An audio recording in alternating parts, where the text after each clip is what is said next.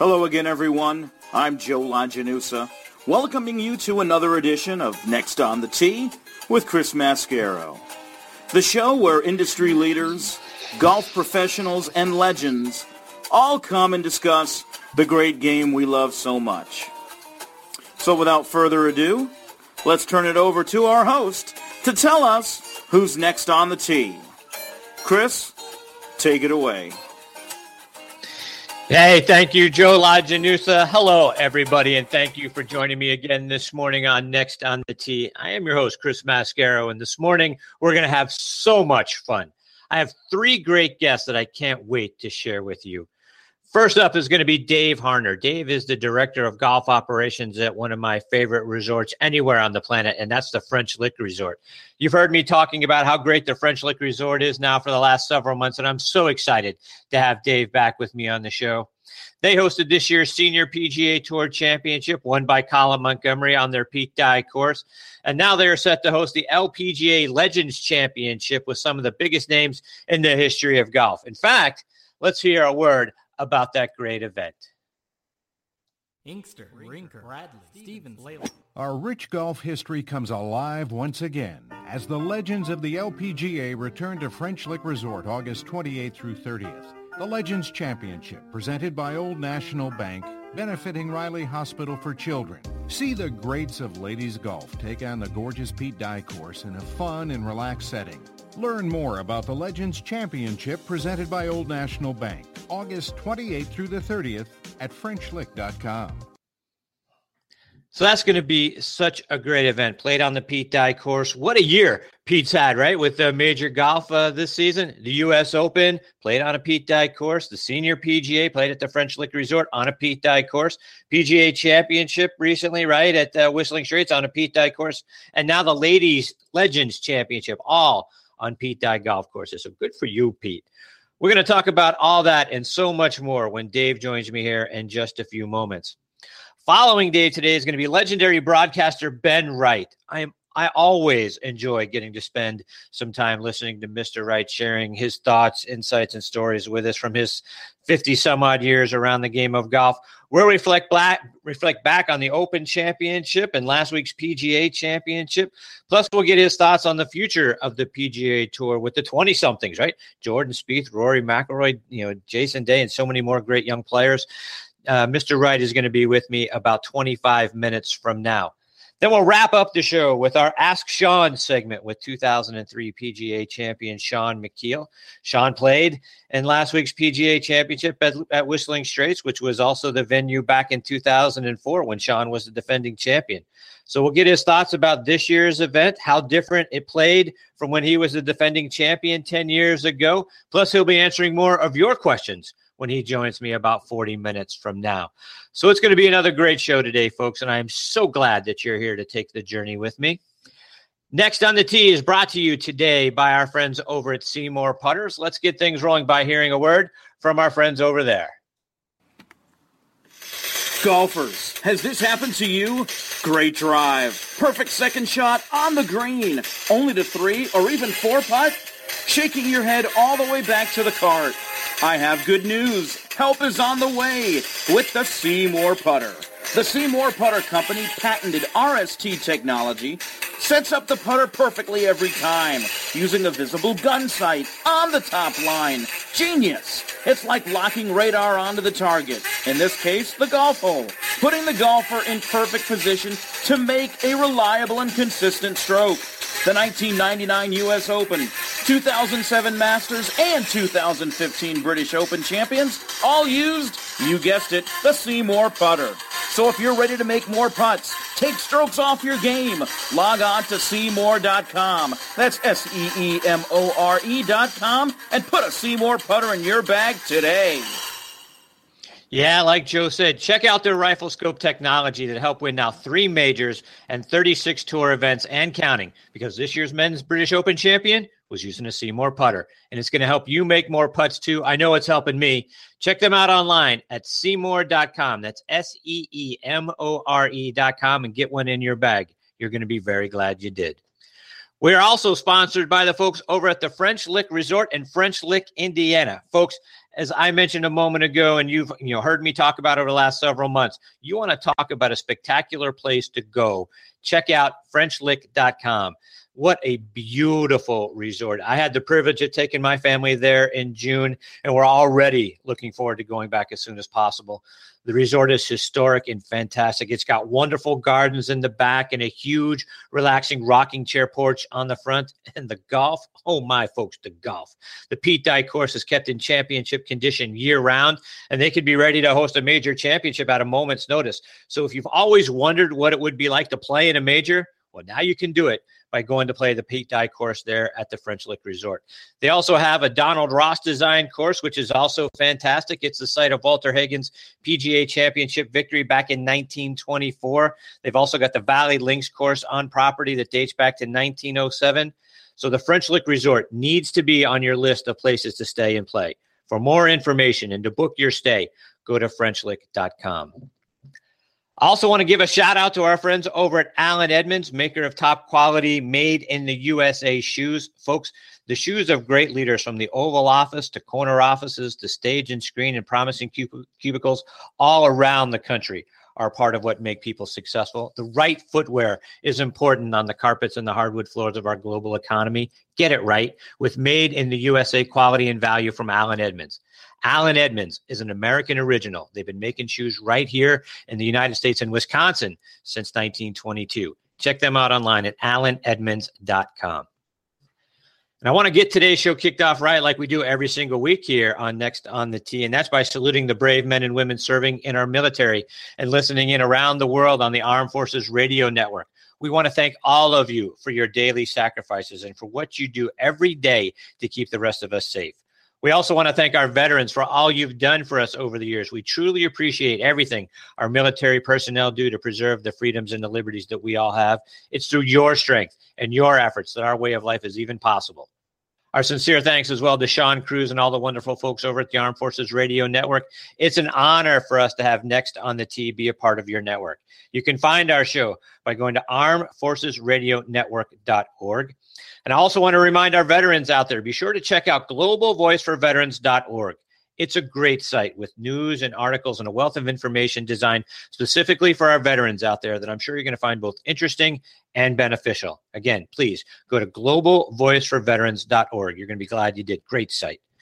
We also want to thank everyone listening in across the internet on wonderful sites like iHeartRadio, TuneIn, Spreaker, Stitcher, iTunes, and Blog Talk Radio as well. Plus, if someone's dragging you out to the mall or they're dragging you to the grocery store, you're just simply tired of the same old on your commute, download the Player.fm or Stitcher app on your smartphone and take us with you everywhere you go. Let us give you something fun to focus on while you're out and about. All right, folks, now joining me on the Seymour Putters guest line is Dave Harner. Dave is the Director of Golf Operations, like you heard me say a moment ago, at one of the most gorgeous facilities you'll find anywhere on the planet, the French Lick Resort, which was the site of this year's Senior PGA Championship. They're also getting ready to host the LPGA's Legends Championship here this next coming week. Folks, if you're not familiar with this facility, you need to go check it out online. Go to FrenchLick.com/golf. It's absolutely spectacular. Like I say, they have 3 courses, one each designed by Pete Dye, Donald Ross, and Tom Bendelow. Playing those courses has to be on your bucket list. When you look at them online, you're going to understand why you hear me say that every single week now. Let me give you a little more background on Dave. He was named the 2012 Indiana PGA Professional of the Year. He has been named Indiana PGA Resort Merchandiser of the Year 3 times, and I'm very excited to have him back with me and Next on the Tee this morning. Hey, Dave, how are you, my friend? Hey, doing great, Chris. How are you this morning? I'm fantastic. Thank you. Dave, let's start off by talking about the event you guys have coming up next week, the LPGA Legends event. Talk about the folks that we're going to get to see, because you've got some of the greatest names in the history of the LPGA going to be there.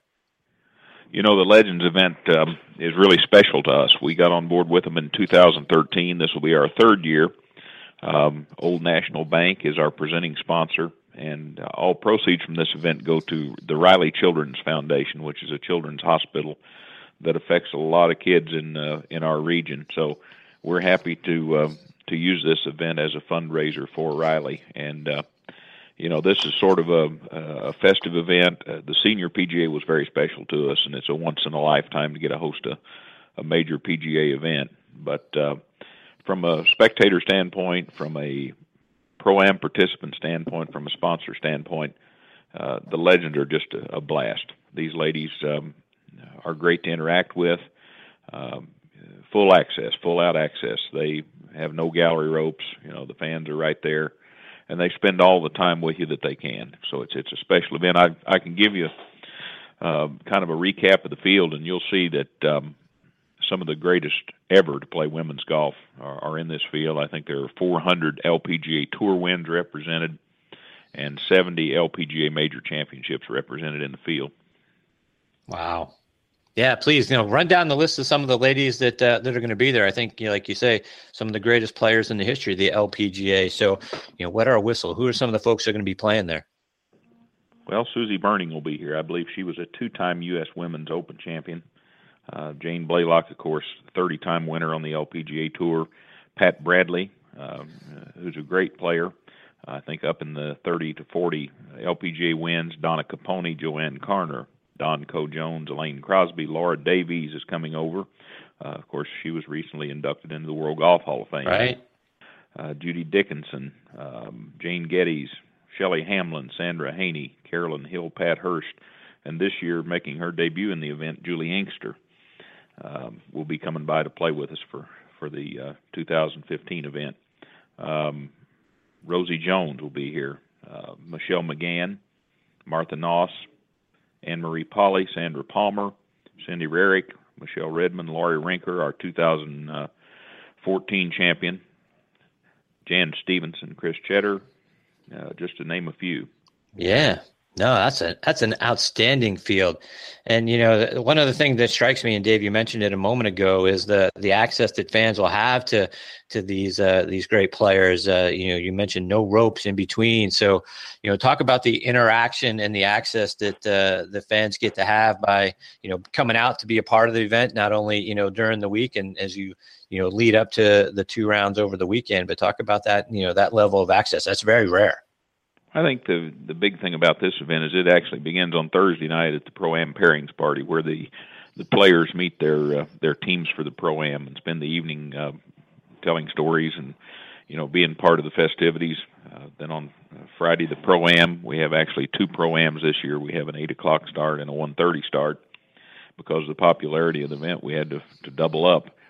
Then on Friday night, something really special. We have the LPGA Legends Hall of Fame here at the West Baden Springs Hotel. And on Friday night, we'll have our annual Champions Dinner and our Hall of Fame induction. This year's inductees are Joanne Carner and Rosie Jones. And they join Jan Stevenson, Kathy Whitworth, Jane Blaylock, and Nancy Lopez as members of the Hall of Fame. Wow, that's fantastic.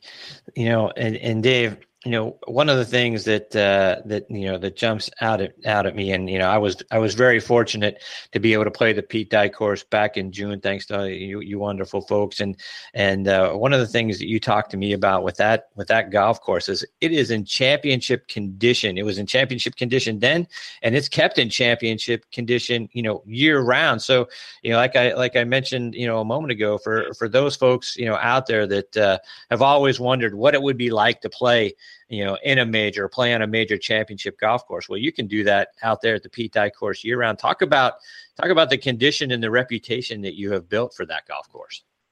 Of course, hats off to Russ Apple, our superintendent, and his team. They go above and beyond on a daily basis to be sure that our guests get to receive that championship experience. We're all about not just a round of golf where you drive up, your clubs come out of the trunk, you play, and you leave. It's more of an all-day experience where the golf's unlimited once you pay the fee. The lunch experience is great out on the back patio. We've got a great practice facility, so it's really a day of golf in the broadest sense. And Dave, for the listeners who haven't joined us in the past, talk about the genesis and history of that golf course. It's one that Pete Dye had originally said couldn't be built on that piece of land, right?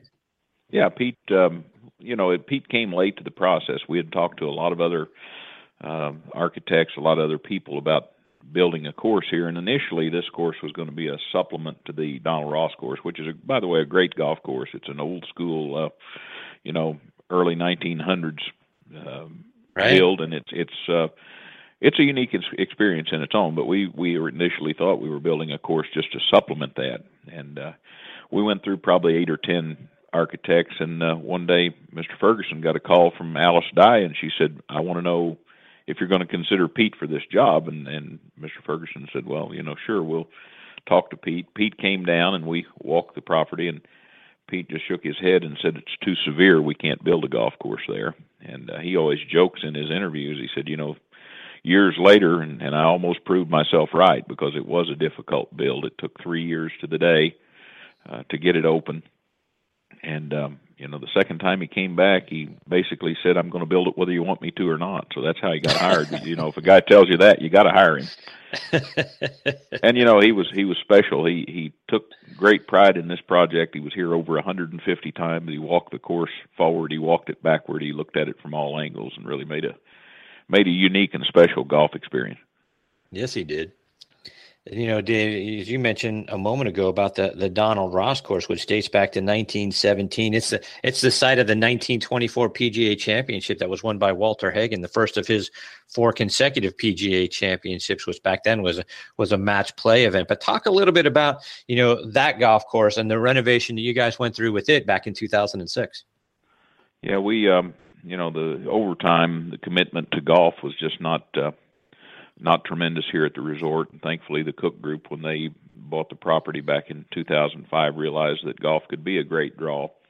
And they contracted with Lee Schmidt, who's a partner with Brian Curley in Schmidt Curley Design.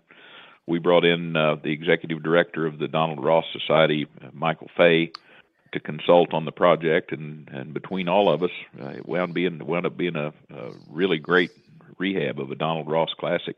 They opened up over 30 bunkers that had been closed in over time, and expanded tees, and brought the greens back to their original shapes and sizes. And it's a challenge for anybody.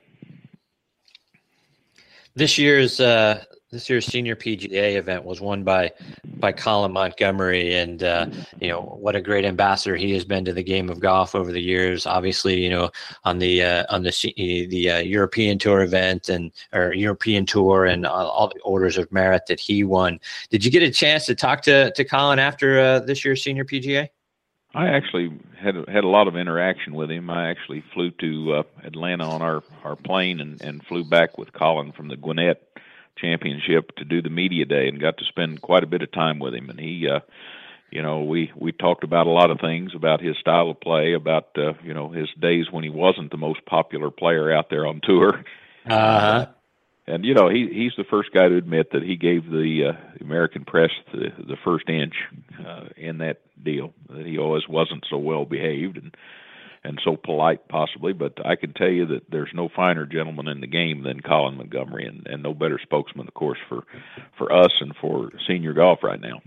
Mm-hmm. Yeah, no, I think he has done a great job with sort of, reinventing himself. Not only we get to see him now, doing some announcing on golf tournaments over the weekend, and I think that the change in personality that we get to see there, plus in him having won obviously so many times now recently on the Champions Tour and flashing his great smile and that sort of thing. I think he's gone through a whole renovation of his image, and I think that's great for him. That's great for the game of golf, and great for you guys for having such a wonderful champion now getting to represent your course. So good for everybody all the way around.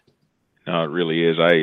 Again, some of the statements that he made at the end, like this being an iconic course that people not only from America but from all around the world who want to play, goes a long way, because he's played all over the world and he's played those courses, and to rank us in that category was very special for us. And I think we'll always be grateful.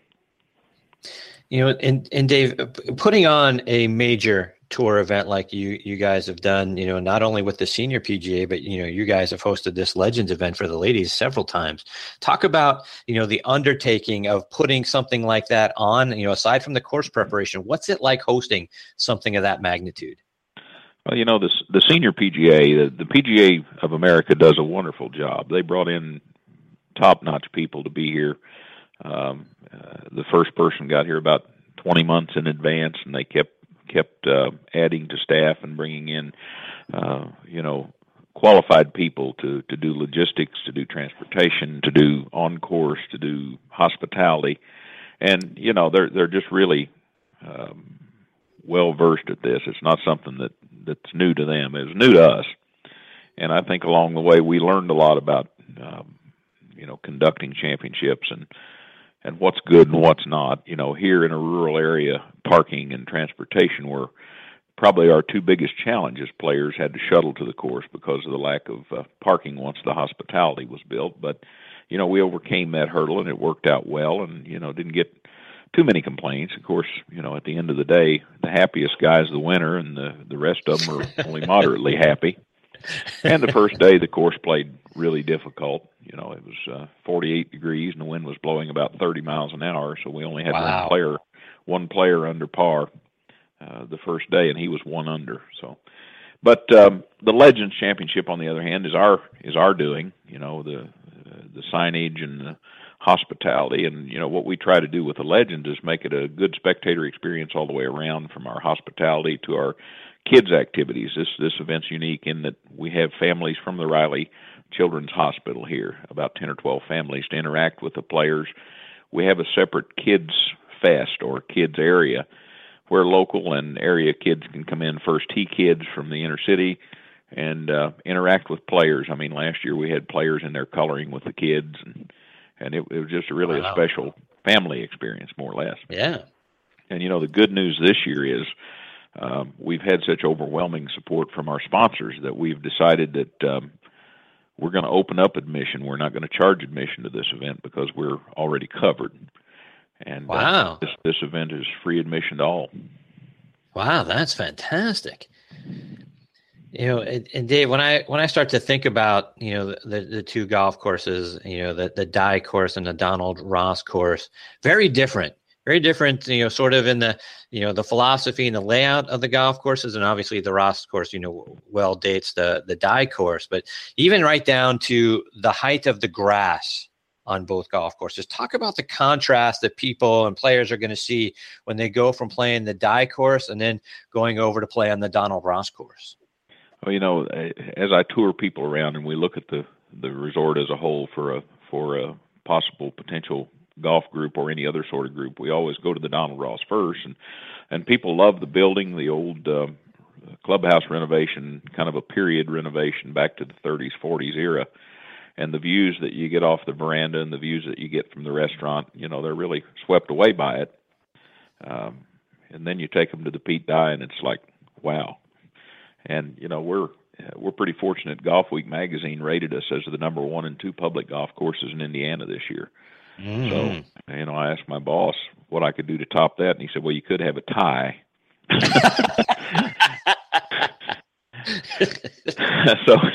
So I have a directive, I think. So anyway, the Ross course fairways, of course, are ryegrass fairways. The greens are bent in Poanya, where the Pete Dye course is 100% bent all the way, and it's hard. You won't find any Poanya in the greens, and you won't find any in the fairways. So much higher degree of detail at Pete Dye. I think Donald Ross is just as hard in its own way. I think the contours tee to green, if you play just strictly the fairways, if you're in the fairway, the Pete Dye is not as severe tee to green as the Ross. Ross, you've got some force carries, you've got some downhill, uphill lies with long irons or woods to the green, and it can be difficult in that way. Where if Pete Dye, you keep it in the fairway, it's very playable. Yeah, if you keep it in the fairway, from a guy who stepped off a couple of those fairways, that's easier said than done. But, and of course, I failed to mention that the widest fairway is 85 feet wide at Pete Dye, so you got to be pretty accurate to hit an 85-foot wide fairway, let alone 40 feet. So. Yeah, no, and I think to your point, I think that's the widest fairway. I think some of them are much more narrow than that. At least they felt more narrow when I was standing up there on the tee box looking out over them. So yeah, it's certainly the most challenging golf course that I ever played. Also one of the most beautiful ones. And one of the other things that that strikes you when you're out on the die course, not a lot of trees out there. So it appears wide open, yet, we got some very, very narrow fairways. Yeah, it's very deceptive in that, I think Pete is a master at, putting the target out there, but when you look straight at the target, that's really not the way you need to go. Every hole turns just a little bit. So, hitting the fairway with that illusion of where the green sits in regard to the tee makes it tough. You sort of have to shape the shot, or, I tell everybody just find the 150-yard marker, and that's where you need to hit it. Don't pay any attention to the alignment of the hole from the tee to the green. Mm-hmm. So, Dave, I'm sure all the professional players that, have played in, whether it's the senior PGA or the Legends event you get, I'm sure they're all, just wonderful people. But is there a person or two that you look forward to catching up with when you, whether you get to play around the golf or they show up at the resort getting ready for the event? Is there someone in particular that you look forward to sitting down with and catching up with? It's hard to pick out a single legend that I prefer. We become friends with so many. Rosie Jones stands out. Laurie Rinker, who's won, she placed second the first year and won this past year, and then her brother played, of course, in the senior PGA. We've kind of gotten close with her. Nancy Scranton actually wears the French Lick colors, carries the French Lick bag on the Legends Tour, and she's she's from Centralia, Illinois, so she's been very close with us. Jane Blaylock has been a pleasure to work with. So I really can't, single out any one. And of course, Colin Montgomery, I got more time with him than anyone else during the senior PGA. So I would have to say he was definitely by far and away the one I dealt with and interacted with the most. Dave, for people coming to stay and play at the resort, what do you want everyone to walk away with, regarding their time at the French Lick Resort? I think the single comment I would like to hear is it was worth it. Because we're not necessarily the least expensive venue, but I think the quality reply that we provide throughout the experience from time of check-in until you leave, if they walk away and say it was worth it, then that really is what I'm after. Dave, remind our listeners, one more time how they can get more information about the resort and then follow you guys over social media. The best way to learn about the resort is just to come. but if you need convincing, just go to www.frenchlick.com. We have a lot more here than just golf. There's 3,000 acres of this property, and there's always something going on, from concerts to spa weekends, to wine tastings, to many, many other activities. And, of course, we have a little casino sitting here on property also that's a lot of fun. That's right. Absolutely it is. Dave, it's always so much fun to have you as part of the show. Privilege getting to catch up with you. I hope you'll come back after the Legends event and share your stories and experiences from that, because I'm excited to hear all about it. Well, and hopefully many of your listeners will take advantage of our offer and come and see the greatest women ever to play the game. Yeah, and for free now. So, boy, you can't beat that deal with a stick. So good for you guys and good for your sponsors for coming through for what you needed. But, it sounds like such an outstanding event with the greatest ladies that have ever played this game. So congratulations to all of you guys. I wish you guys, all the best, obviously, with that event. And like I said, I look forward to hopefully getting to hear all about it really soon. Indeed. Well, thank you very much for having me.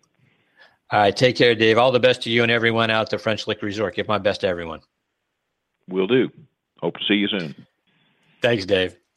That's Dave Harner, head of golf operations out at the French Lick Resort. And I'm telling you, folks, had the privilege of being up there back in June, and what a spectacular resort. I mean, the resort itself is spectacular. I mean, it's sort of like you're stepping back in time a little bit, because it's got, this huge rocking chair porch that you get to sit out on the front, and they've got a Dixieland band that plays there on the weekends, and they've got beautiful gardens in the back. And then on top of all of that, you get, probably two of the greatest golfers, like Dave said, two of the two best in the state of Indiana, and two of the best probably anywhere on the planet. And it's just a spectacular experience all the way around. Again, go to FrenchLick.com to get more information. You can follow them on Twitter at French Lick Golf and at French Lick Resort. So great stuff. All right, we've got my next guest, Mr. Ben Wright, hanging on the line. We're going to get to Mr. Wright on the other side of this station identification. You're listening to Next on the Tee with Chris Mascaro, heard around the world on the Armed Forces Radio Network.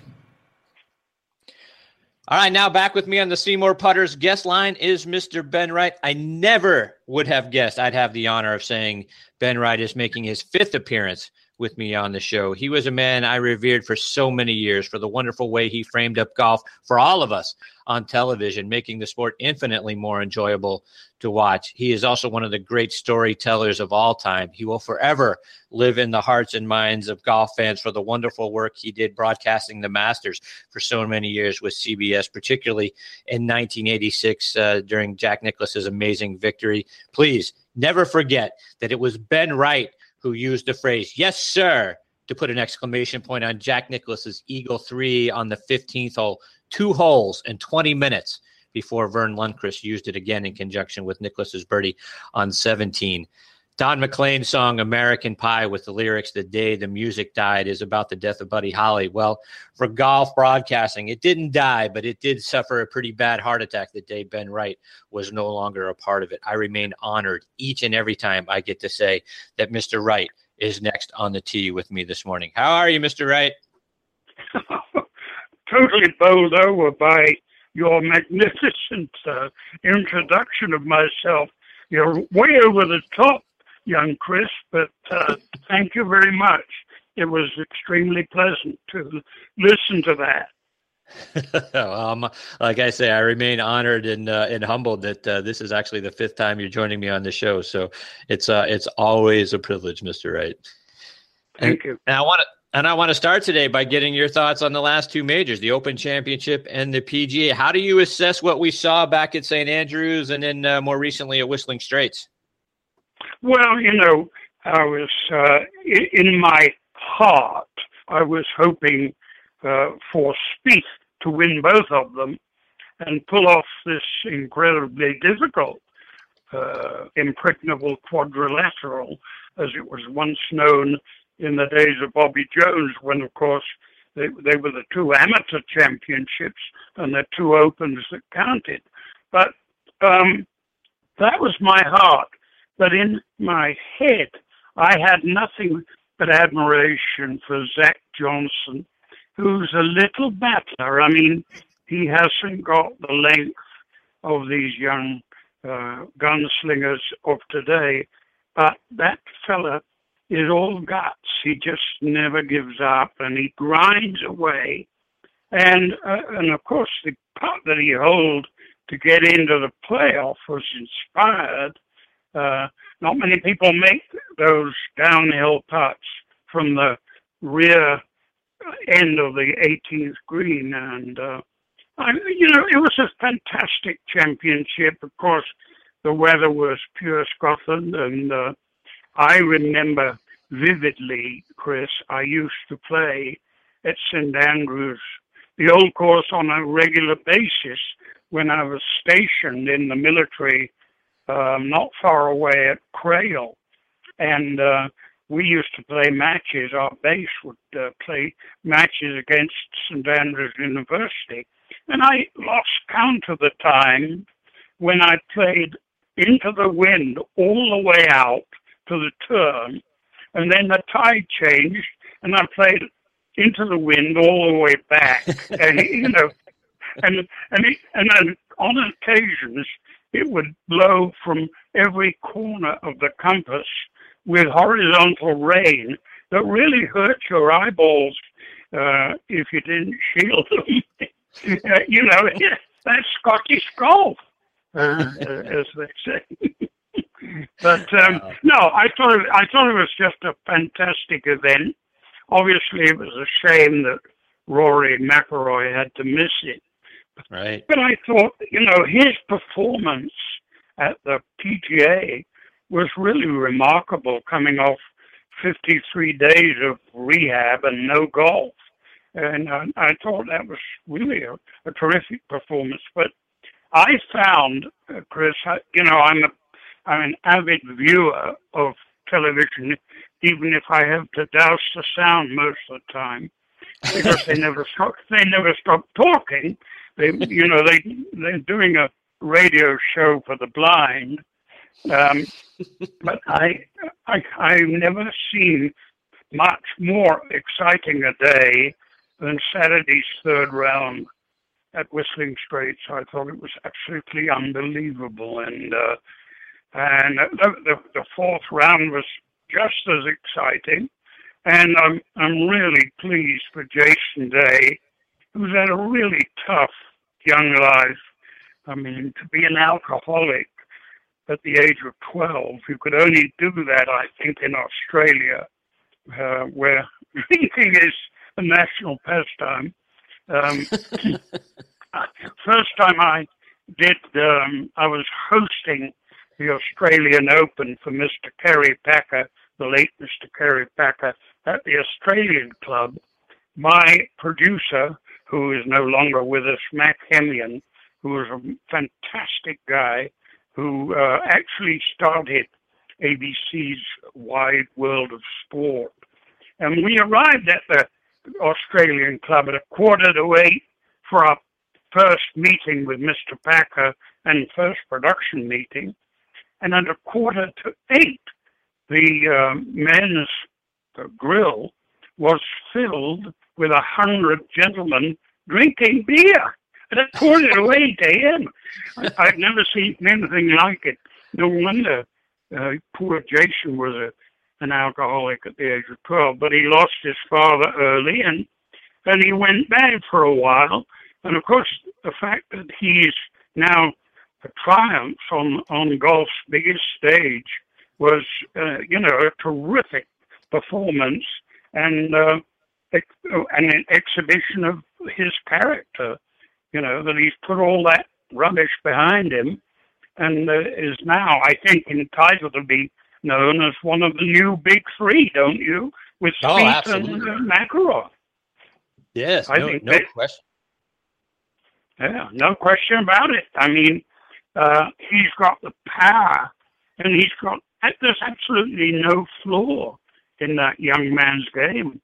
And when you think he collapsed with vertigo 2 months previously, it's even more remarkable, I think. I think we had two of the greatest championships, of recent years. And all four were great. And Master Spieth is mostly responsible because he is absolutely the greatest thing who has come along since Tiger Woods and since Jack Nicklaus himself. As far as I'm concerned, it seems that he is capable of pulling off that Grand Slam, as they call it, the four majors. I would love to see that accomplished before I pass on. Yeah, no, so would I, and I couldn't agree with you more about the excitement building around Jordan Spieth. And Mr. Wright, when talking about Jack Nicklaus, Gary Player has been on the show, several times with us. He always likes to point out how so many people talk about what a great winner Jack Nicklaus was, but Gary likes to point out what a great loser Jack Nicklaus was, always being so gracious in defeat. And I see a lot of those same qualities in Jordan Spieth with how he, both stayed and watched and congratulated Zach Johnson at the conclusion of the Open Championship. Then the thumbs up he gave Jason Day on the 17th hole at the PGA. He seems like such a classy kid in both victory and defeat. I'm just curious if you see the same sort of qualities, the same sort of Nicklaus graciousness in Spieth. Yes, Gary Player, who, I've enjoyed a marvelous friendship since 1955, believe it or not, man and boy, as it were. He's absolutely right about Jack Nicklaus. That gentleman was even more gracious in defeat than he was in victory, and he was always the most gracious of winners, but he was a phenomenal loser. And when you imagine how intense he was, I remember he actually blew the British Open of 1963 at Royal Lytham by bogeying 2 of the last 4 holes in the final round to miss the playoff, which was contested by Bob Charles and your little Phil Rogers. And I interviewed Jack afterwards, and we had a card table set up in the pro Eddie Musty's shop, his office rather, above the shop.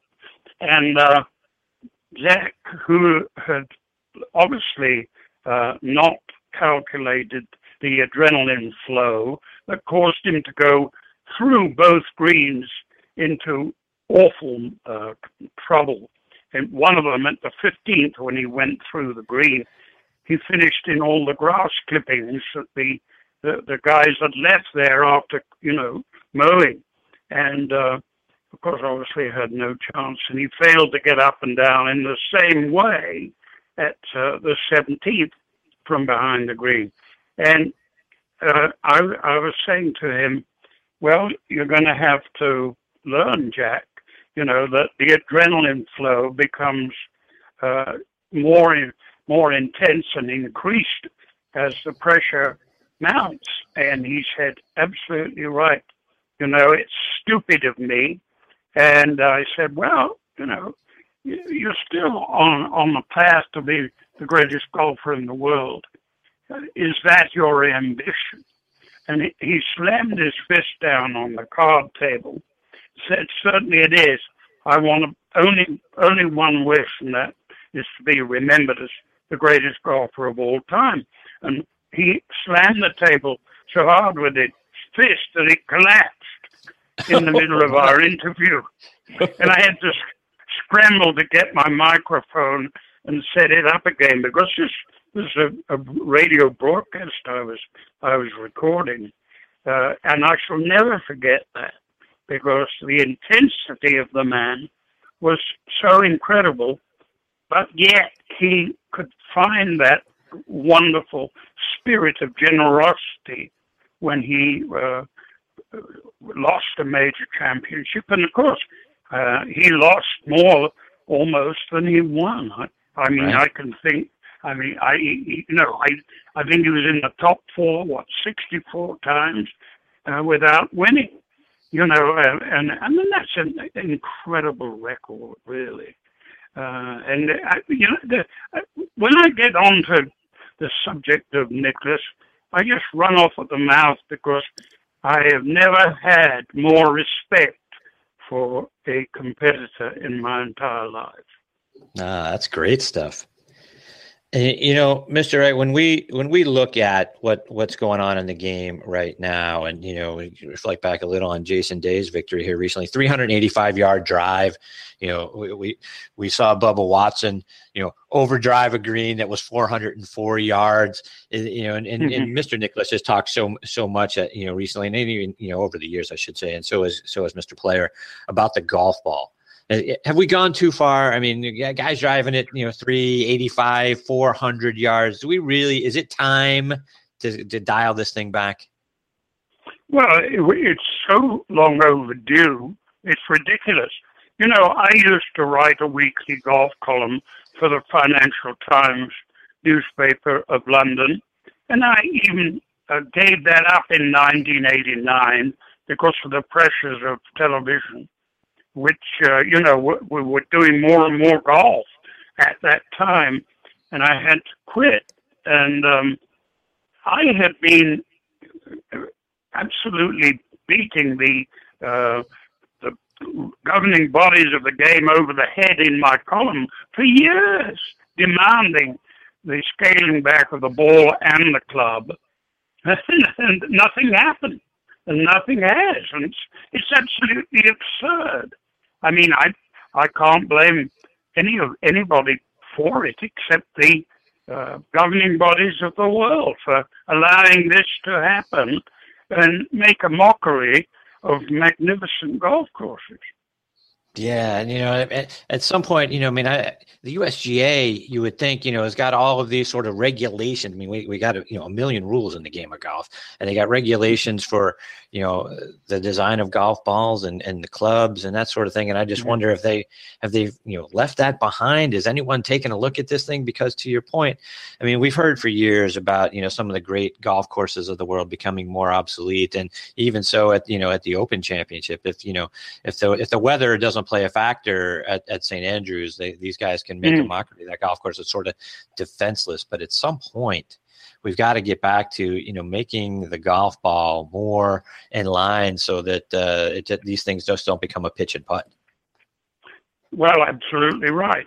I mean, you can't go on making courses longer forever because the price of real estate is astronomical as it is, and you certainly don't need golf courses going to the wall because they're not long enough, which is one of the saddest things. But it's happening already, right. and it's a disgrace, an absolute disgrace that the RNA and the USGA have not done anything until now, and don't look like they're planning to do anything, which is absurd. It's absolutely absurd. And, it's such a shame because that Whistling Straits is a lovely golf course. It has far too many bunkers. I mean, 1,000 bunkers is absolutely absurd since very few of them come into play at all. In fact, you could probably do away with 900 bunkers and still have quite enough. And something, and the maintenance bills. I mean, it's because Mr. Kohler, who owns the place, is so darn rich. He's made so many million toilets that he can afford the maintenance bill. But it's absolutely absurd to have so many bunkers. I love Pete Dye's designs, don't get me wrong, and I have nothing but admiration for Mr. Dye, who's a genius, but he's a wayward genius. And, another thing, Chris, if I may say so, in criticism of Mr. Dye, I've only done a handful of courses, and I'm an amateur architect, but I would never make the 9th and 18th holes play into the setting sun. That's absurd. And I think, I want to rap Mr. Pete Dye over the knuckles for that. But it's still a wonderful golf course. And it's so inventive and so spectacular along the shore of that wonderful lake. It's hard to pick holes in it, but I think, you've got to be realistic. Not many people can afford these astronomical maintenance bills that Mr. Kohler must have to pay to keep 1,000 bunkers in order. And that's another thing. The game is getting too darn expensive. Right. Mr. Wright, you gave me one of my favorite lines of all time on this show the last time you joined me. We were talking about Tiger Woods, and I know he's playing well this weekend at the Wyndham Championship, albeit against the likes of guys named Tom Hogue, Scott Brown, and Jim Herman. But the last time you were with me, you told me you knew what Tiger Woods was suffering from, and that was the agonies of the damned, which is an outstanding line. Talk about, what you're seeing from Tiger and what you meant by that line. Thank you. Thank you. I'm rooting for him this weekend. I mean, I watched spellbound yesterday because he played, after a terrible start, 3-putting the first green. He played absolutely magnificently, and there's life in the old dog yet. And you look back, and we've talked a little bit about, Jack Nicklaus, and he had a down year in 1979, perhaps the worst, of his golfing career, only winning just a little over $59,000 that year before coming back the following year in 1980, winning 2 majors at the age of 40. Tiger is about to turn 40, right, in December. Do you see him being able to pull off something similar to Jack Nicklaus's thing and recapture the glory, or is this too much of a young man's game? You talk about the new big three with Spieth, McIlroy, and Day. Is it too much of a young man's game now for him to ever get back to that level? I think that's the problem.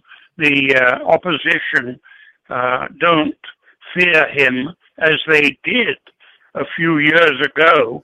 I mean, when you get a man as talented as Ernie Els say that he feels he was playing for second every time Tiger teed it up in a major championship. When you get a man of his caliber, Els's caliber, saying that, you know that Tiger's got the Indian sign on the field, but they don't care about that anymore. They don't care about his reputation and what he's done in the past. This new young generation are superbly conditioned athletes who have no fear of, Tiger or anyone else for that matter. You look at, Jordan Spieth's season so far, Mr. Wright, in the major, and we talked about it a little earlier, but you talk about a guy who finished first, fourth, and second. He's just the fourth player ever to finish in the top 5 in all 4 majors in a season. The third player to finish in the top 4 in all 4. The only other 2 were Nicklaus and Woods. Where in your mind does Jordan Spieth's season rank in the history of golf? Well, I think he ranks very highly. And goodness me, he's just a child. Or, he's just turned 22. And there's no telling what he may achieve. And I think the rivalry between himself and Rory and Jason Day is going to be absolutely brilliant, maybe for decades. Who knows? I mean, and there's a bunch of other brilliant young players hanging around who are banging at the door. I'm thinking about someone like Brandon Grace, who really lost 2 majors, or his chance to win 2 majors, with just 2 bad holes, the 17th at Chambers Bay and the 10th at Whistling Straits. And he was really right in the thick of things until 2 bad holes. And, that guy's going to be around for a long time. There's so many of them. Another one that takes my eye was playing with Tiger these last 2 days, and that's Brooks Koepka, who finished really well yesterday. And, this kid's not far away from it. There's literally dozens of them, Chris, that are brilliant young players. And, Billy Horschel, I mean, you can reel off 20 or 30 who are all banging at the door to win a major. Mm-hmm. Yeah, Tony Finau's another guy, 25-year-old rookie on tour this season. There's a guy who's caught my eye, finished tied for 14th at the U.S. Open and tied for 10th at the Open Championship. So to your point, there are a lot of 20-somethings that look like, the game of golf is in really good hands for many years to come. So I couldn't agree with you more there. Absolutely. I mean, it's another thing, Chris, that young Indian Lahiri, who finished tied for 5th with Koepka at the PGA, is showing the way for global golf. And of course, we all know about the Asians. They're already knocking at the door. But it's truly a fantastic global game, which is another reason why I don't think poor Tiger can ever really establish any domination in his 40s. Mm-hmm. Mr. Wright, before we let you go, what events do you have coming up that our folks, our listeners might be able to, either see you at or hear you at? What else is on your calendar for the rest of this year?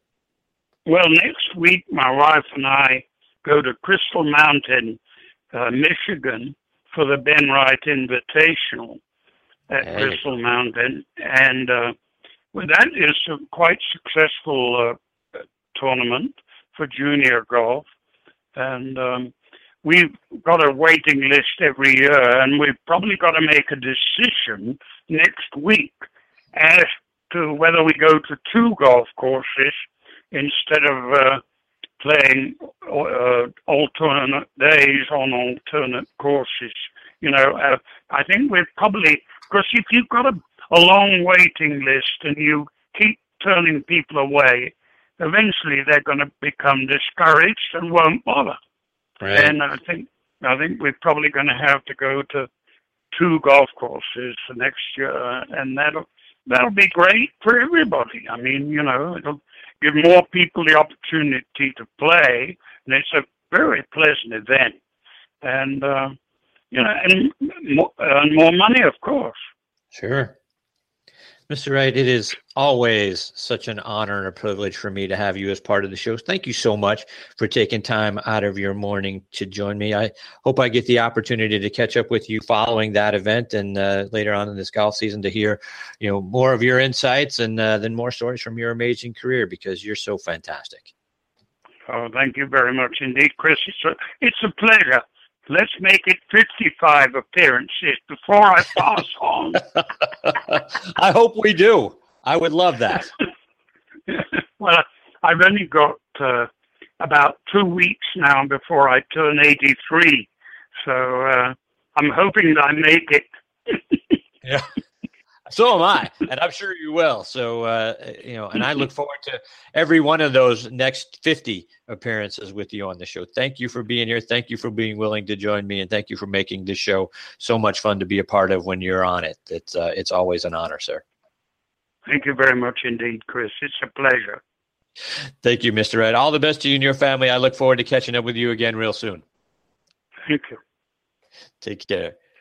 That's legendary broadcaster Ben Wright. And boy, I tell you what, I'm sure there isn't a better storyteller on the planet than Ben Wright. And he is certainly somebody that I miss. I miss him on whether it's CBS or whoever is broadcasting golf. I really miss hearing his voice and him being a part of it. He was a staple for so many years and brought so many golf tournaments to life through his amazing broadcasting talent. So our thanks to him for being a part of the show today, and we certainly look forward to catching up with him again real soon. All right, we've got our next guest, Shaun Micheel, ready to join us. We're going to get to Shaun on the other side of this station identification. You're listening to Next on the Tee with Chris Mascaro, heard around the world on the Armed Forces Radio Network. All right, now back with me and ready to answer more of your questions on the Seymour Putters guest line is our friend and 2003 PGA champion, Shaun Micheel. Hey, Shaun, how are you, my friend? Hey, Chris. Good morning. Shaun, I wanted to start off today by talking a little bit about your experiences at Whistling Straits. You were there playing in the PGA Championship again this year. What was that event like for you? Well, certainly, it's an event that brings back a lot of great memories for me. Obviously, being a major championship, you're presented with the best field in golf and at a great golf course, and the PGA of America does. They do so many great things. The Champions Dinner on Tuesday night is always fun, and I get a chance to meet new people and listen to some stories and get a free meal to boot. So there's a lot of great things. It was a good week, and it's something I always look forward to. I did see something yesterday that might have been the day before that they were thinking about going back to Oak Hill in 2023, which would be 20 years removed from our win. So right. I thought a little bit about that and how many more of these things, well, I'm going to keep playing for a few more years, but how many more, am I going to play in? And I think being a champion of these events, of course, the Masters, the Open Championship and the PGA all grant their former champions exemptions, I think probably till 60, maybe 65. I don't really know exactly the date. I hadn't looked at it yet. And, so when you look out in your career, it's actually one of those events, most people don't have the pleasure of determining the last day that they'll go to work. And maybe some people do, but I look out and I've been thinking about that. What year do you think I'm going to quit playing? Because I can tell you that I probably will stop playing golf on the last day, whether I make the cut or not, at a PGA championship. I just don't know when that's going to be. I say the PGA because the senior PGA is in the early summertime. So the PGA championship, whatever day, it'll either be a Friday or a Sunday, but whatever year that's going to be will be my last tournament. So I do kind of have that, on the horizon somewhere down the road. But, they presented a great product last week, as they always do. A lot made of the golf courses, whether it's the USGA and their course setup and their philosophy on that. But the PGA of America really, they do a good job, I think, with, allowing us to play, allowing us to score, but also presenting a course it's challenging. And if you're not playing your best golf, you'll find that out pretty quickly. Mm-hmm. And for those folks that don't remember, Whistling Straits is where you defended your PGA championship title back in 2004. So, and I saw the pictures that you and your caddy, the top club fitter Scott Felix posted, and look fantastic. And what a wonderful event, to your point. But for you, what was it like, kind of going back through and sort of retracing your steps from 2004 and being back at Whistling Straits? Well, certainly one thing, and I alluded to this to several people. I on the putting green, there's two putting greens there. There's one that's on, just kind of right next to the range, and there's another one 20 yards away, more towards the first tee box. And there's actually a little notch cut out in the putting green, which is now a part of the putting green, but it was a tee box. Now, when I played my media day, I'll never forget. It was in May. It was after the Memorial. Bobby Clampett and I flew up in his plane to do my media day, and of course, not ever seen the golf course. I came out there, and I was paired with Shaun McManus from CBS and M.G. Orander, who was the president of the PGA of America, and maybe the pro from Whistling Straits. Well, anyway, the first hole, the tee box was literally on the edge of this putting green. Now, the wind was coming in. Your tee shot on one, at least from this tee box, is a little bit, it's east-southeast. And the wind was dead in off the lake. And I hit a driver, and I think I hit like a 3 or 2 iron into the first green. And that's where it all got started. And I couldn't believe just the length of the course, the difficulty of the course with where they had decided to put the rough and the fescue and everything else. But then when I came back 2.5 months later, it was a totally new golf course. The tee box was no longer on the putting green on one. It had been moved up about 80 yards, 80, 90 yards. Wow. So, and the rough had been cut back. And, much like this year, I think that, I shot 77 in the first round in 2004. And came back, and I think I shot the lowest 3 scores of anybody in the field the last 3 days. And but I think what happened again, and it even happened to me, I think a little bit this year, is that you get this mindset that how difficult the golf course can play, and you have that kind of, I guess that's kind of a negative mindset. And you go out there and you think, oh, I'm just going to hit some fairways and hit on the greens, avoid the trouble. And by the time you play around a few holes, you realize that nobody else is thinking the same way. They're thinking about making birdies. And so your philosophy has to change a little bit. And sometimes it's too late by the time you recognize that. And I think that's what happened to me definitely in 2004, because I remember thinking I played too conservatively. And by doing that, I put myself in a lot more trouble. And then I tried to press, and I shoot 77, and finally came back and played 3 pretty good rounds. But, the course didn't change that much. It was in outstanding shape, as it always is. The greens were probably the best greens I've ever putted on. They talk about Houston's greens with a heavy overseed rye, but these bent greens were, if you got them online, and the scores showed that. There's some undulations in the greens. They weren't overly quick. They did a great job of allowing guys to make putts and not be so defensive. They had some tough pin placements, but they gave the balls plenty of room to stop. And by that I mean if they put a pin in near a swale, they didn't put it right up against the swale. For if you're short or long, you didn't have to worry about putting it 10 or 15 feet by. You actually had a chance. Mm-hmm. So they did a good job with the course setup. And I think that is that in the way the conditions played. It was very difficult for me on Thursday afternoon. The wind was blowing 20, 25 miles an hour. And that was really the only time that it blew. And it was frustrating because I was playing well and just we had a tough time even holding some of the greens, particularly the sixth green. All three of us in our group, Rich Bean, Wyatt Yang, and myself, had 100 yards to the flag and couldn't hold the green. Wow. And, of course, the rough is, 6 inches deep back behind the green there. It's just kind of pot luck. But it was frustrating, I think. But the conditions, I think the conditions of the course, the weather that had moved in, some of the softness of them, just allowed for great scoring. People look at the scoring and they think, it wasn't right for a major championship, but in the end, they got two guys that they wanted to see. Everybody wants Jordan Spieth to be up there, and then, of course, I guess it's a toss-up between, Jason, Rory, Dustin Johnson for some redemption, and others. So they got the two guys, two of the 5 or 6 guys that people are always writing about and talking about up there at the top. So regardless of score, they end up getting a great champion. So right. It was fun to watch. It was disappointing to have missed the cut by one.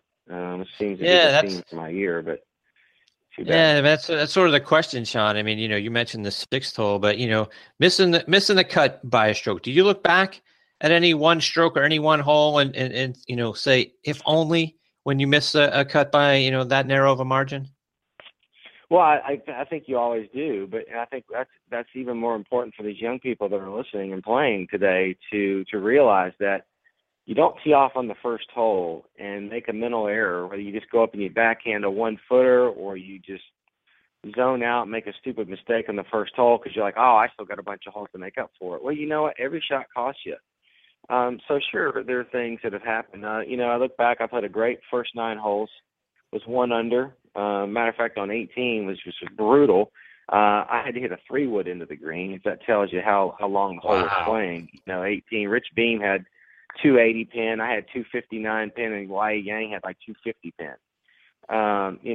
So we all hung in there, and they just got around to number 2, and I'd laid up in the rough, and the wind was really hard off the right, and I tried to, if you go left of number 3 or 2 green, it's, really a lot of trouble, and I just tried to hold off this sand wedge, and I hit it a little bit to the right. Now, I was only 5 or 6 yards right of the green in the short stuff, and I could putt, but there were 2 sprinkler heads literally on top of this right in my line. I couldn't go around them because if I go left of them, the ball rolls to the front of the green. If I go right, it goes to the back. So I was forced to chip, and I had to pitch over the mounds, and it was straight downhill, and I could only get it, to 12, 14 feet. And so, but, had I not missed the green with a 52 degree, I wouldn't have had to chip over those. So, there's just things that you find out there that you don't really think too much about. I'm a bogey in a par 5 is definitely something you don't want to be doing, especially in the wind, because there's so many difficult holes coming into the front 9 that really there's no birdie holes. So maybe 5, and you would say 6 except where the pin was located with the wind direction. But yeah, there's always things out there that you do. You try not to make silly mistakes because a poor tee shot, a poor iron shot, those types of things happen. But little mental errors, such as probably what I made on 2, that's one shot. I made a mistake on number 9 the second day. I hit it to the right. I mishit a 7-iron and it got up in the wind and went in the water, and I made double. And now I've got 9 holes. I went from 1 under to 1 over. So now I'm 3 over for the tournament. Trying to figure out how am I going to get back to 2 or 1. So, yeah, you just can't afford to let those types of things happen. And I think as you age, you just get so exhausted because your mind is just constantly working. It's just always working in major championships. It's hard to, they talk about when guys go from Augusta to Hilton Head, just how it's an easier week. And it is an easier week because you don't feel like, one poor swing can cost you either the tournament or making the cut. And that's things that you find at major championships. And which is why usually the cream rises to the top at the end. It's just guys that have experience and, that aren't making the mistakes and have been there before and all those things. So, it's always frustrating when you go back and look at some of the things. Wow, if I only hadn't done this, but that's why you gotta. Yeah. It's why you gotta pay attention before you play your shot. I mean, really. So. Yeah, and when I look over that golf course and what we watched over the weekend, Shaun, 17, it was as a par 3 that you birdied in the first round. You bogeyed it in the second round. It was essentially the hole where Jason Day put the tournament away on Sunday, and Jordan Spieth giving him that classy thumbs up on Day's lag putt. Talk about how tricky that hole played. Well, that hole didn't play as difficult this year. I did bogey it on Friday. I hit a probably a half club too much, and I was just 10 high right. And I had to chip over this hill, and I couldn't get it to within 10 feet. But the hole pretty much played with the wind off the right. And, as anybody that watched could see, there's some funneling that allows people to access the back left of the hole location there, which was there a couple of days. It was farther back on Sunday than it was on Friday. But, the left side, and I'm sure there were people that hit it down there. I think Dustin Johnson hit it down there, and I think Nicholas May hit it down there. But and probably a few other guys, but it's just a place that you have to avoid. It's 200. I want to say from the tee box in the back, it's like 201 to the front, and there's a sprinkler back in the back. It's 201 front. Now there is a tee that is farther back into the right, which they didn't use. But there's a bunker on the front right of the green. It's literally 8 feet tall from the front of the green. Right. And so there was a pin placement there that I think Jordan made a heck of a shot to get it close to that whole location on the right. But, with the wind blowing off the right, guys have no fear of just starting it over to the right and holding it off and just hitting the middle of the green or getting it to turn over a little bit. I know you were talking about golf balls and stuff like that with Ben earlier. Right.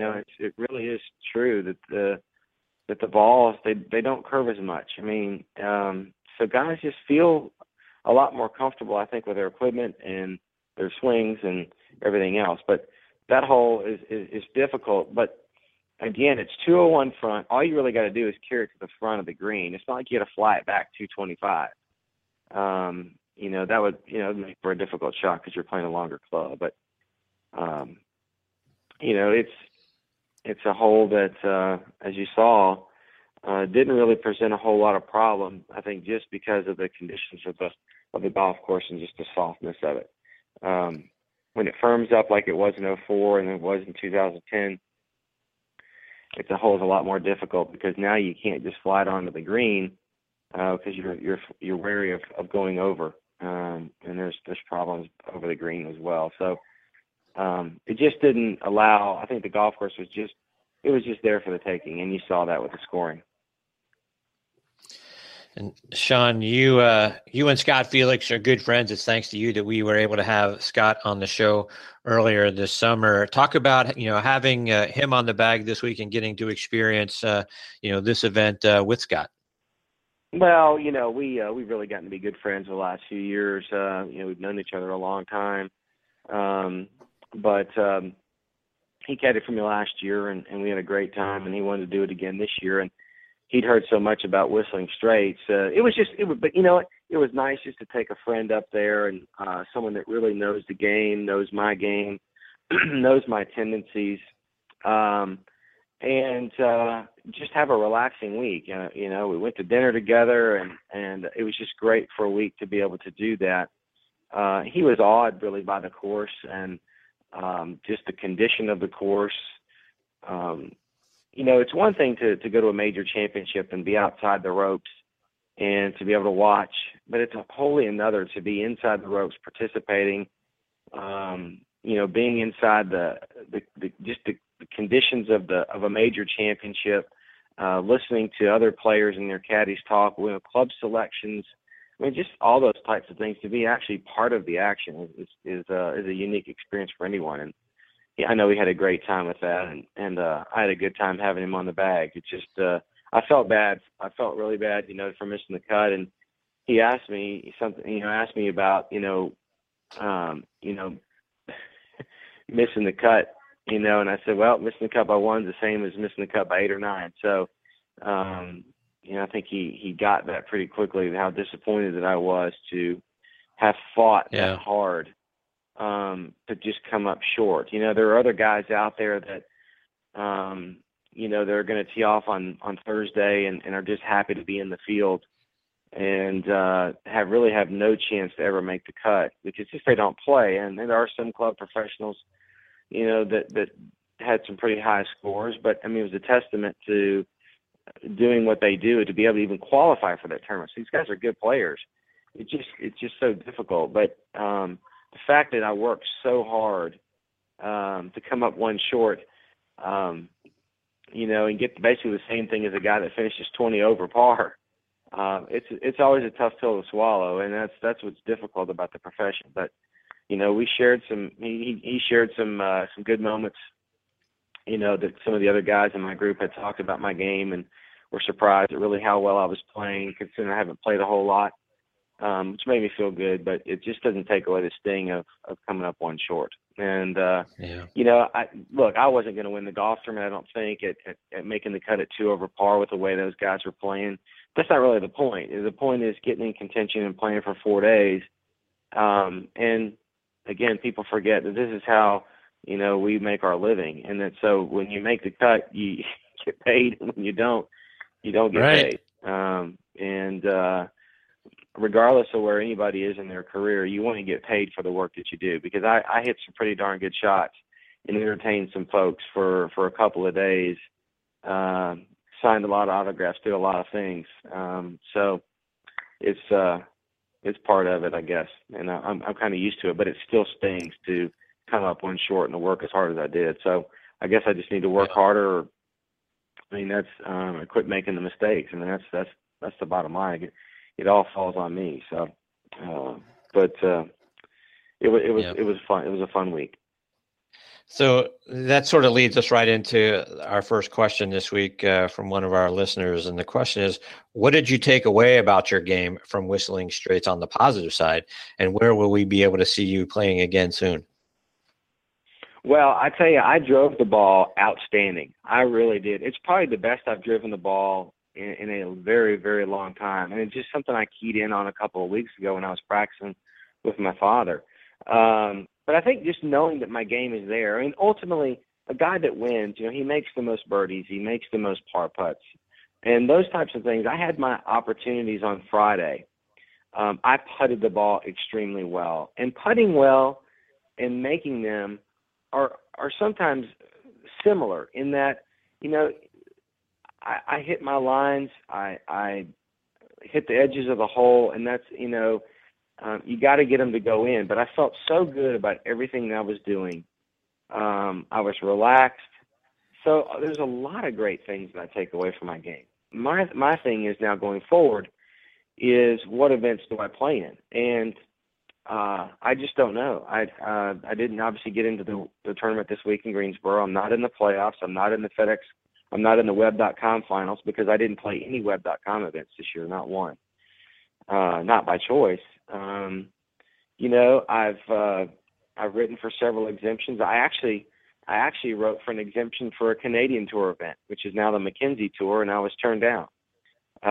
Tournament director just decided that they had a lot of worldwide interest from other players, and that thank you for your interest, but we can't give you an exemption. So I'm doing some of the things, and I think that goes back to just realizing just how far people fall, how quickly people forget about you. They forget about all the great things that you have done and brought to the game, not only on the golf course, but just fan interaction, I think sponsor interaction, those types of things. And I think these tournament directors, they don't get it. They just don't get it. And it's not just me. I think there's other players too. So people would say, well, Shaun, you must not be trying to play tournaments. Well, yeah, of course I'm trying to play tournaments. I'm writing a tour that's 3 steps below the PGA Tour, and I'm not able get a start. And of course, it's kind of a woe is me story, I suppose, but it's frustrating because I want to play. I feel like I am playing well, but there's no place for me to go play. Well, I say that, and I mean, I'm not going to go down and I'm not going to go play a tournament for a first prize is $2,000, and I've got to spend $1,500 to get there, and I got to win to make my money back. I'm not doing that. Yeah. I get just as much out of my game playing with my friends and my dad and by myself here. I'm not going to do that. And so, I've really, like I said, I think I only wrote for 1 or 2 exemptions for the web.com. I think maybe just 1, and only maybe 1 or 2 for the PGA Tour. I can't wait to get to age 48 when, I can play some of these events on the web.com tour and don't have to ask for exemptions. Because I tell you, frankly, I'm just completely sick of it. And I think that the PGA Tour needs to do a better job of figuring out, places for, veteran members. There's a lot of us out there, right? To play. I mean, you look at Tiger's event. I use that as an example because it's fresh in my mind. I think I finished the week 32nd alternate, so I was 152 out of 120-man field. But for the web.com event the week, I was, I think, 98th alternate. So the fact that I'm 32nd alternate for Tiger's event, but I'm 198th alternate for a web.com event, it shows you something. Right. About the way it's all set up. I mean, it's designed for these young players, and it's designed to get us old guys out. And I understand that if guys aren't playing, they're not making cuts, they're not going to the Q school, they're not doing the things necessary to keep their game up, and they're just, hey, you know what, give me a spot because I did this and this and this. I think there is part of that, but for those of us that are out there, submitting our entries to go to the web.com tour school and those types of things, I think they need to take a look at some of the eligibility for guys that have earned the right to play. And I think guys earn the right to play the web.com tour. Bill Calfee will tell you that it's not a developmental tour. He's the person that runs the web.com. Many have argued that the web.com is a developmental tour, and he would argue that it's not. And since it's not a developmental tour, there should be a place for guys that have I think respected and played and done a lot of great things on the PGA Tour. Right. We've had Don Barnes, who owns and runs the Sunbelt Senior Tour, on here, and you're the one that actually suggested Don to me, because that tour is set up for guys trying to stay sharp and preparing for the Champions Tour. Might we see you out there? Well, Don actually sent an email. I think he was pretty frustrated with me, actually, in the tone of his email, that he was hoping that I might be able to play in the Niagara tournament, which is, I think, the end of this month. But I had told my wife and I, if I had qualified for either played well in Reno and the PGA, or had, gotten in the playoffs somehow, I would be doing that. But I thought we were going to take a little trip at the end of the month. And, Don was hoping I was going to play the one in New York, but that was really kind of never on my radar because of the things with my family. And I think it's difficult when you go, particularly living in where I live. A lot of the events are on the East Coast, and they're playing for purses that are $2,500 for first, and there's a few bigger prizes and stuff like that. But again, it's hard for me to justify, either flying or driving over there, paying an entry fee of $700, basically having to win to get my money back. Because again, this is how I make my living. I've done a lot of things in my life, and will continue to do a lot of things in my life that benefit, men, women, children. Particularly with my Make-A-Wish tournament, I'll help out anybody. If you knew me at all, I give anybody money. I don't, people on the street, if they need money, I give it to them. I've done a lot of things in my career that have not directly benefited me. I mean, I think in the end, they all make you feel great. So that is a huge, huge intangible. But I think I'm kind of done with the things of realizing that it's kind of like, I'll use this example. My wife's an attorney. She doesn't practice. she hasn't practiced in a while, she keeps her license up. And I cannot tell you how many people have called my wife, either tour players or other people that have sought advice from her. I've talked to her in the corner at a tournament, trying to get advice from her. And I finally told her, I said, why are you doing this for free? Quit doing this for free. You went and you paid for law school. You spent all that money, all that time to get your license, to pay for your insurance, to do all these things. And now you're just giving free advice out. This is how you make your living. This is how and so I think to that end, I've kind of started seeing some of those things. It's like I'm not, so it's hard for me to go and participate in something, like a tournament that if I'm not going to make money, I'm not going to just sign up to go lose money is basically what it comes down to. Right. It's just, I want to keep playing and I will keep playing. I'll keep working hard. And I think that's really why I stopped writing for exemptions, a couple of years ago, because I started realizing, okay, I'm not playing that well. Kind of had some injuries and stuff like that. Let's just see if I can do it the old-fashioned way. Get back in. I'll get into a tournament, make a little bit of money or whatever, and now get into the reshuffle, which I did a couple of years ago on the web.com tour and played a few events out there. So, those are the types of things that I need to be focused on. And again, I think that's really why I just stopped writing. It's a young man's game.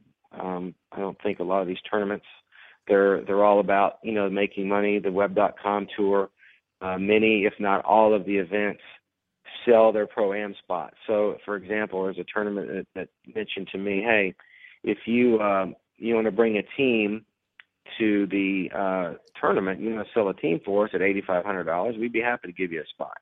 That goes on every single week out there.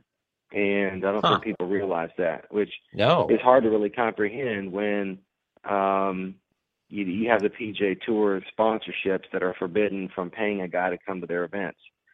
They do it in other ways. Zurich has done it. They have how many Zurich guys do they have on the PGA Tour? And I guarantee you every single one of those guys plays in New Orleans. So those types of things go on, and I don't really look at them negatively just because of all the events that I've participated in Europe. I've certainly been a direct beneficiary to winning the PGA Championship and have won, played the Johnny Walker and got a six-figure chunk of change to come play in the Johnny Walker, which I finished, I think, third or fourth, in 2004 or 5. And so I don't really look at those as bad things. I just look at some of the things that are going on, under the table that are frustrating, right. Things I'm not going to participate in. Yeah. And, because I there's going to come a time, in 2 more years, when I turn 48, that I'm not going to need an exemption to play some of these events that I've written for and have been turned down for. And, we'll see how my attitude is in a year and a half. But I think that, I don't expect to be asked to do much. But if I am, I'm certainly going to give it some thought as to who has been there, calling me, texting me, how you doing, how you feeling, and we'd be happy to have you in this field, and those that aren't. Right. Turnabout is fair play, as they say, and we'll see. But for right now in the interim, back to the answer to the question, I don't know when I'm going to play again. I really don't. So let's turn the tables onto a more positive note, I guess. Unless of course you're me in this situation, because I'm not sure to take this next question that I got, Shaun. But the question is, when are we going to get to hear the Shaun Micheel show? No, the Golf Channel and I have we've talked on several occasions about maybe coming down and participating in some of their shows. Rich Beam and I played together last week at the PGA, and he had done some stuff with the Golf Channel. I think now does a lot with Sky Sports in Europe. And we had kind of had a brief conversation just about some of the on-air talent, where I might fit, and those types of things. Hey, you know what? I'm always eager to look at things down the road. I enjoy kind of sharing things that have happened to me, or just opinions on the golf. So we'll have to wait and see if that ever. I mean, I have a lot of people that ask me when I'm, about the book that I'm supposedly writing. Everybody seems to have already written this book for me. Yeah. So I don't, I don't really think there's too much interest really in that. I mean, everybody in this world has got a great story to share with everyone. I think it's about trying to find a way to put it in a positive light and to be able to help somebody. So for right now, I'm still the a volunteer assistant golf coach for the IUPUI Jaguars out of Indianapolis. And so as far as the show, I don't know if someone's interested. Give them my phone number, my email address. I'll be happy to talk to them. But I enjoy it. I think it's easy for Chris, you and I, to talk. You bounce ideas off of me, and I'm always eager to answer. I don't really hold back too much. As today maybe it's gotten a little bit, off track, I suppose. But I think just that's a culmination of just the frustration, and just kind of just the thoughts and feelings that I have right now, because I'd worked so hard in the summer to really have all these great things to look forward to in Reno and the PGA Championship and beyond. And now that my year's over, I just am kind of in this funk that, I don't really have that goal. I went and practiced yesterday. I played, and I was just kind of walking around, just didn't really have anything, in the short term to really focus on. So it's difficult. So I'm always eager to try new things, so we'll see how that happens. Yeah. And kind of get back to your point a moment ago about, the people that have been there, supporting you and behind you along the way. Our next question is, have sponsors ever pressured you to play a particular ball or a club just so they could say you used it? Well, there is this kind of unwritten kind of thought out there that, when a new product comes out, they'd love to try to get you into it. I mean, you can go down a list of guys and even watch guys today that are using balls. I know numerous guys that are using a golf ball that was made 8 years ago. I think they're trying to transition guys out of that, out of those types of things. But yeah, it happens when a company comes up with a new product and maybe you've been stuck in an old set of irons, or an old driver, or golf ball, those types of things. Yeah, the new technologies, that's what they're trying to sell. And they need you out there using them, which is why they use that Darrell survey. Every week, the Darrell survey people are out there. They're getting your equipment, what you're about to tee off with. And that stuff all goes out. It's public somewhere. I don't know where people would have access to it. Maybe it's not. Maybe it's just more for the manufacturers to see and to basically make sure that you're using the product that you're signed up to play for. What's difficult, I think, is that you play you play a certain club, and you're with one company 1 year, and you're basically you're required to play 11 of the 14 clubs. Then you go into another company maybe the next year or whatever, and they require you to play all 14 clubs. And there are several companies that do that. I believe Ping is one of them, and I think some of them have actually kind of lightened their restrictions a little bit in what you can play. But that becomes a challenge, because then you have the golf equipment companies are not only are they saying that they're great at drivers, they're great at fairways, great at irons, great at wedges, but they're also great at putters too. So it doesn't always work that way. So I've never been. We all have things in our contract that we have to play certain clubs, certain numbers of clubs. But of course, everybody that comes out with something new wants you to play the new stuff.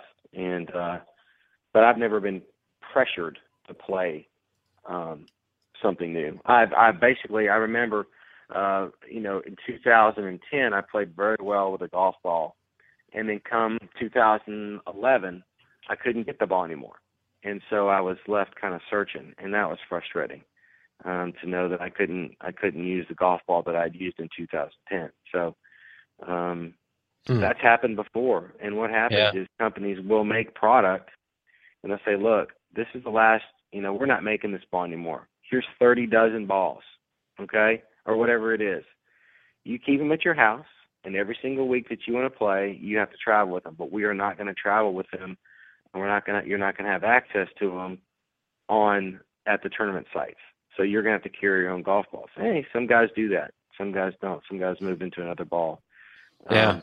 A lot of it's mental too. I mean, sure. But it's never happened to me where I've been forced to do that. It's I guess the golf ball situation, the example I just gave, is probably one of them. Although I did have the option to carry my own golf balls and use them, I just elected not to. Shaun, one more before we let you go. Our last question we'll do this week is, what's the most nervous you've ever been on a golf course? Oh gosh, well, that's a tough one. I've been nervous quite a bit, and I think nerves are good. I would say, I would look back and look at the PGA Championship in 2003. I mean, clearly there were a lot of people that had written me off. They'd written me off Friday night, thinking there's no way I'm going to be able to hold the lead through Saturday. And then those people that, well, he did it. There's no way he can hold it through Sunday. I mean, I was battling a lot of that, a lot of those types of questions in the media center on Friday and Saturday night about there were a lot of naysayers. And then of course, I hadn't won anything of any major significance on the PGA Tour.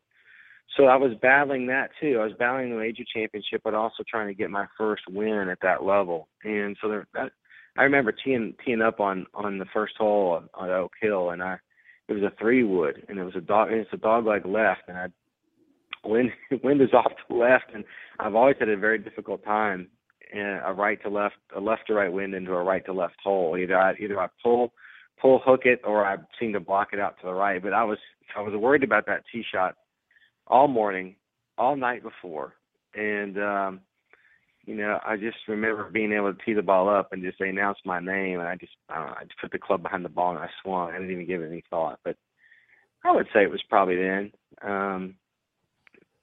Although there've been a lot of moments where I just felt like I couldn't tee the ball up. Go back to Q school when I first got my tour card, but clearly I think the most that my mind really was ever worried about missing the ball completely was on Sunday at Oak Hill. Yeah, it's a terrible feeling. It's a terrible thought. I mean, it happens out there. People. Even Jason Day admitted to being nervous because you are playing for history. You're playing for other people. You're playing for, a big paycheck. You're paying for a big bonus check from your equipment companies. But you're also, and more importantly, you're playing for yourself and your ego. And to know that, everybody, we all have one. And whatever you do, we all think we can be great at it. Nobody wants to be written about as somebody that fell apart and choked and those types of things. And so you battle these internal things and these thoughts that come into your head. I've always kind of embraced them because the more that I try to make them go away, the more that they're there. You just got to try to find a way to put a positive spin on things and change it around. And you have to realize that, hey, the other guys are just as nervous. Right. Maybe more so when you're actually leading because you've got no place to go but down. And so I think a lot of guys I think there are a lot of people that do not like being the front runner. And then there are a lot of guys that prefer to be 2 or 3 shots back because if they don't win, I wasn't winning anyway. They can have this attitude. That's all ego driven. It absolutely 100% is. And, it's, how many years did Tiger, he hardly ever lost a major when he was winning. But he never won one when he was losing. I think Wai Yang was the only one that maybe beat him in a major when he was winning on the last day. So, nerves are part of the game. Ego is part of the game, but we all have it. I mean, I remember David Faraday saying in one of his interviews, and I played with David some when I first got on tour, that they were talking about the butterflies, and he said he absolutely hated it. He said ever since he was a professional golfer, he hated that feeling of having those nerves. And if you have that feeling, you're not gonna succeed. You're not gonna last very long in the game of golf. Right. So you have to figure out a way to get through it and just think, hey, what's the worst thing that's going to happen to me? I don't win. Right. And it's easier to say as you're 46 years of age too. Yeah, and I tell you, one of the things that I always liked about Mr. Nicklaus, and you know what a big Jack Nicklaus fan I am, but he always used to say, you know, particularly coming into the fourth round, is when he'd walk around the locker room, is, you know, they're all going to choke and I'm not, and that's how he won, you know, so often, that he knew that he relished that time, while so many other players, to your point, David Farady's, is that most other guys didn't. It happens, you know, it really does. You think of just a long list of guys that have played major championships that are, you know, that probably should have won a one or two by now, but haven't done it. There's always reasons. You know, either you get beat by a better player, or you do something in the course of a round that maybe costs you the opportunity to win.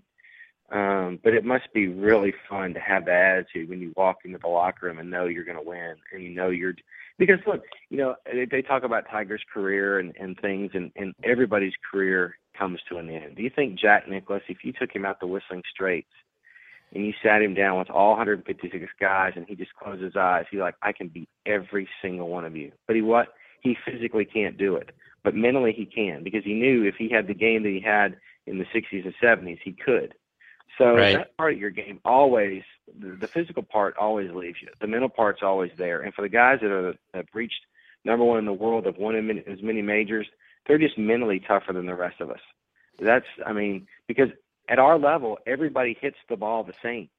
Everybody hits the ball in the middle of the club face. Everybody knows how to add their yardage. Everybody knows which way the wind's blowing.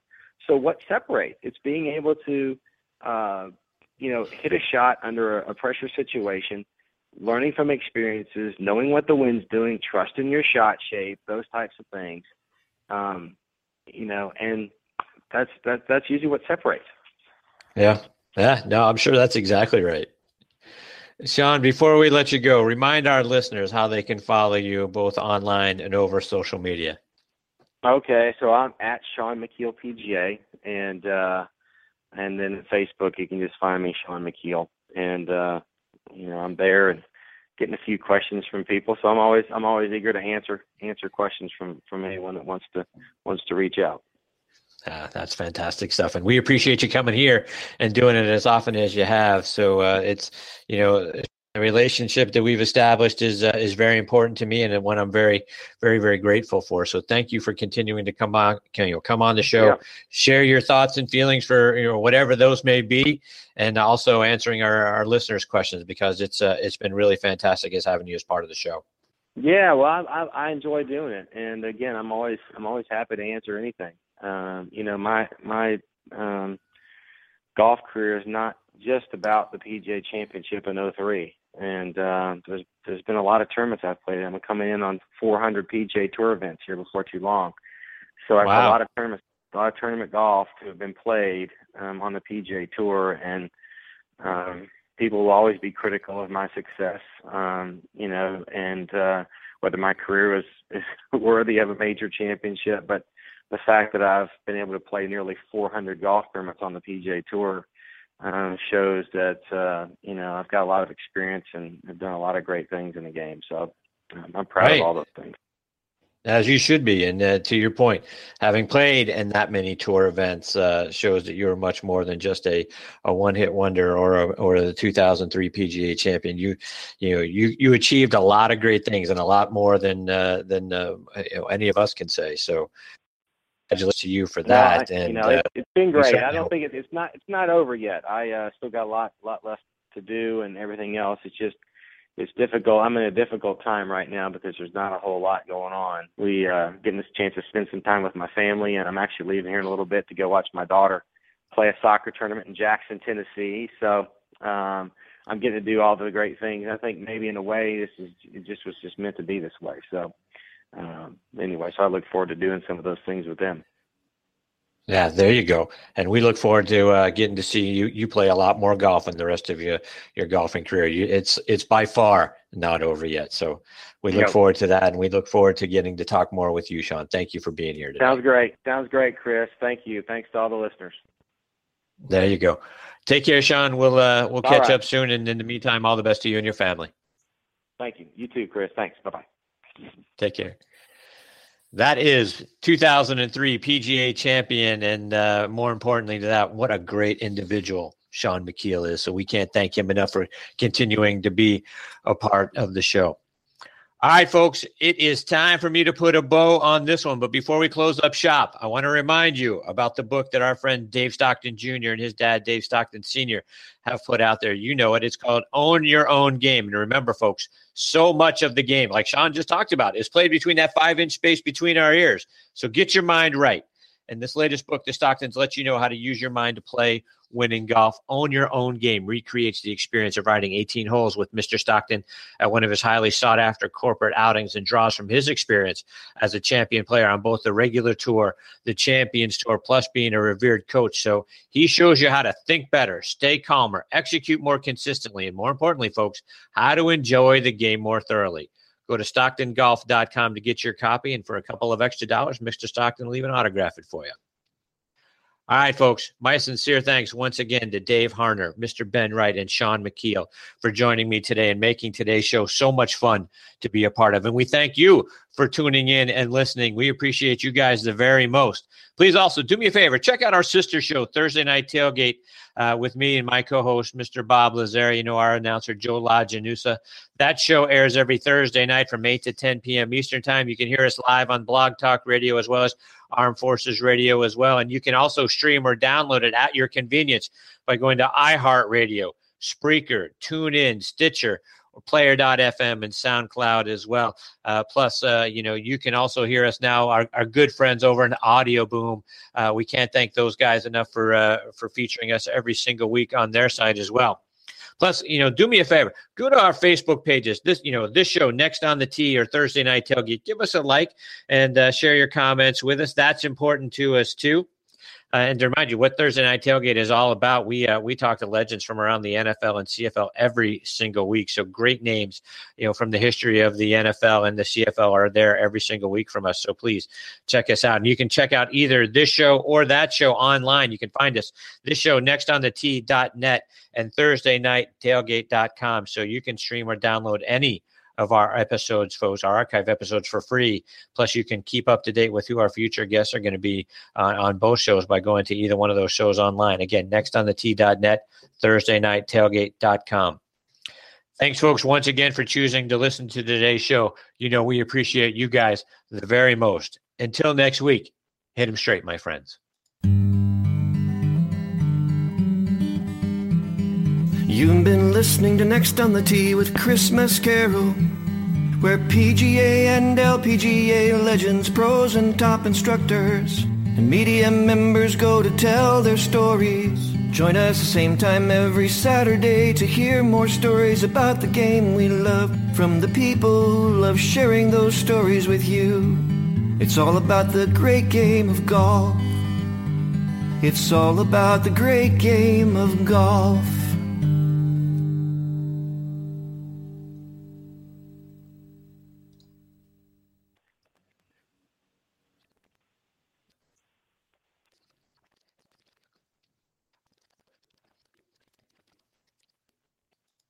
It's Flo, and this is my impression of a drill instructor directing a musical. 10 hut! Get those tap heels in line and let me see those jazz hands! Are you bundling your home and auto insurance through Progressive? Can you hear me through those sequins?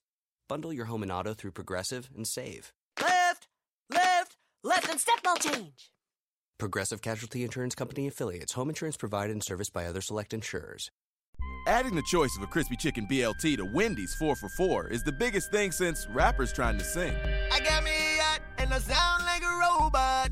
But do you like the sound of this?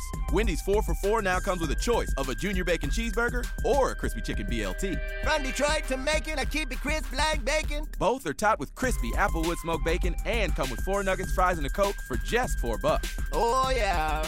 At participating Wendy's for a limited time. Meal includes small fries and a drink. Not valid in Alaska and Hawaii.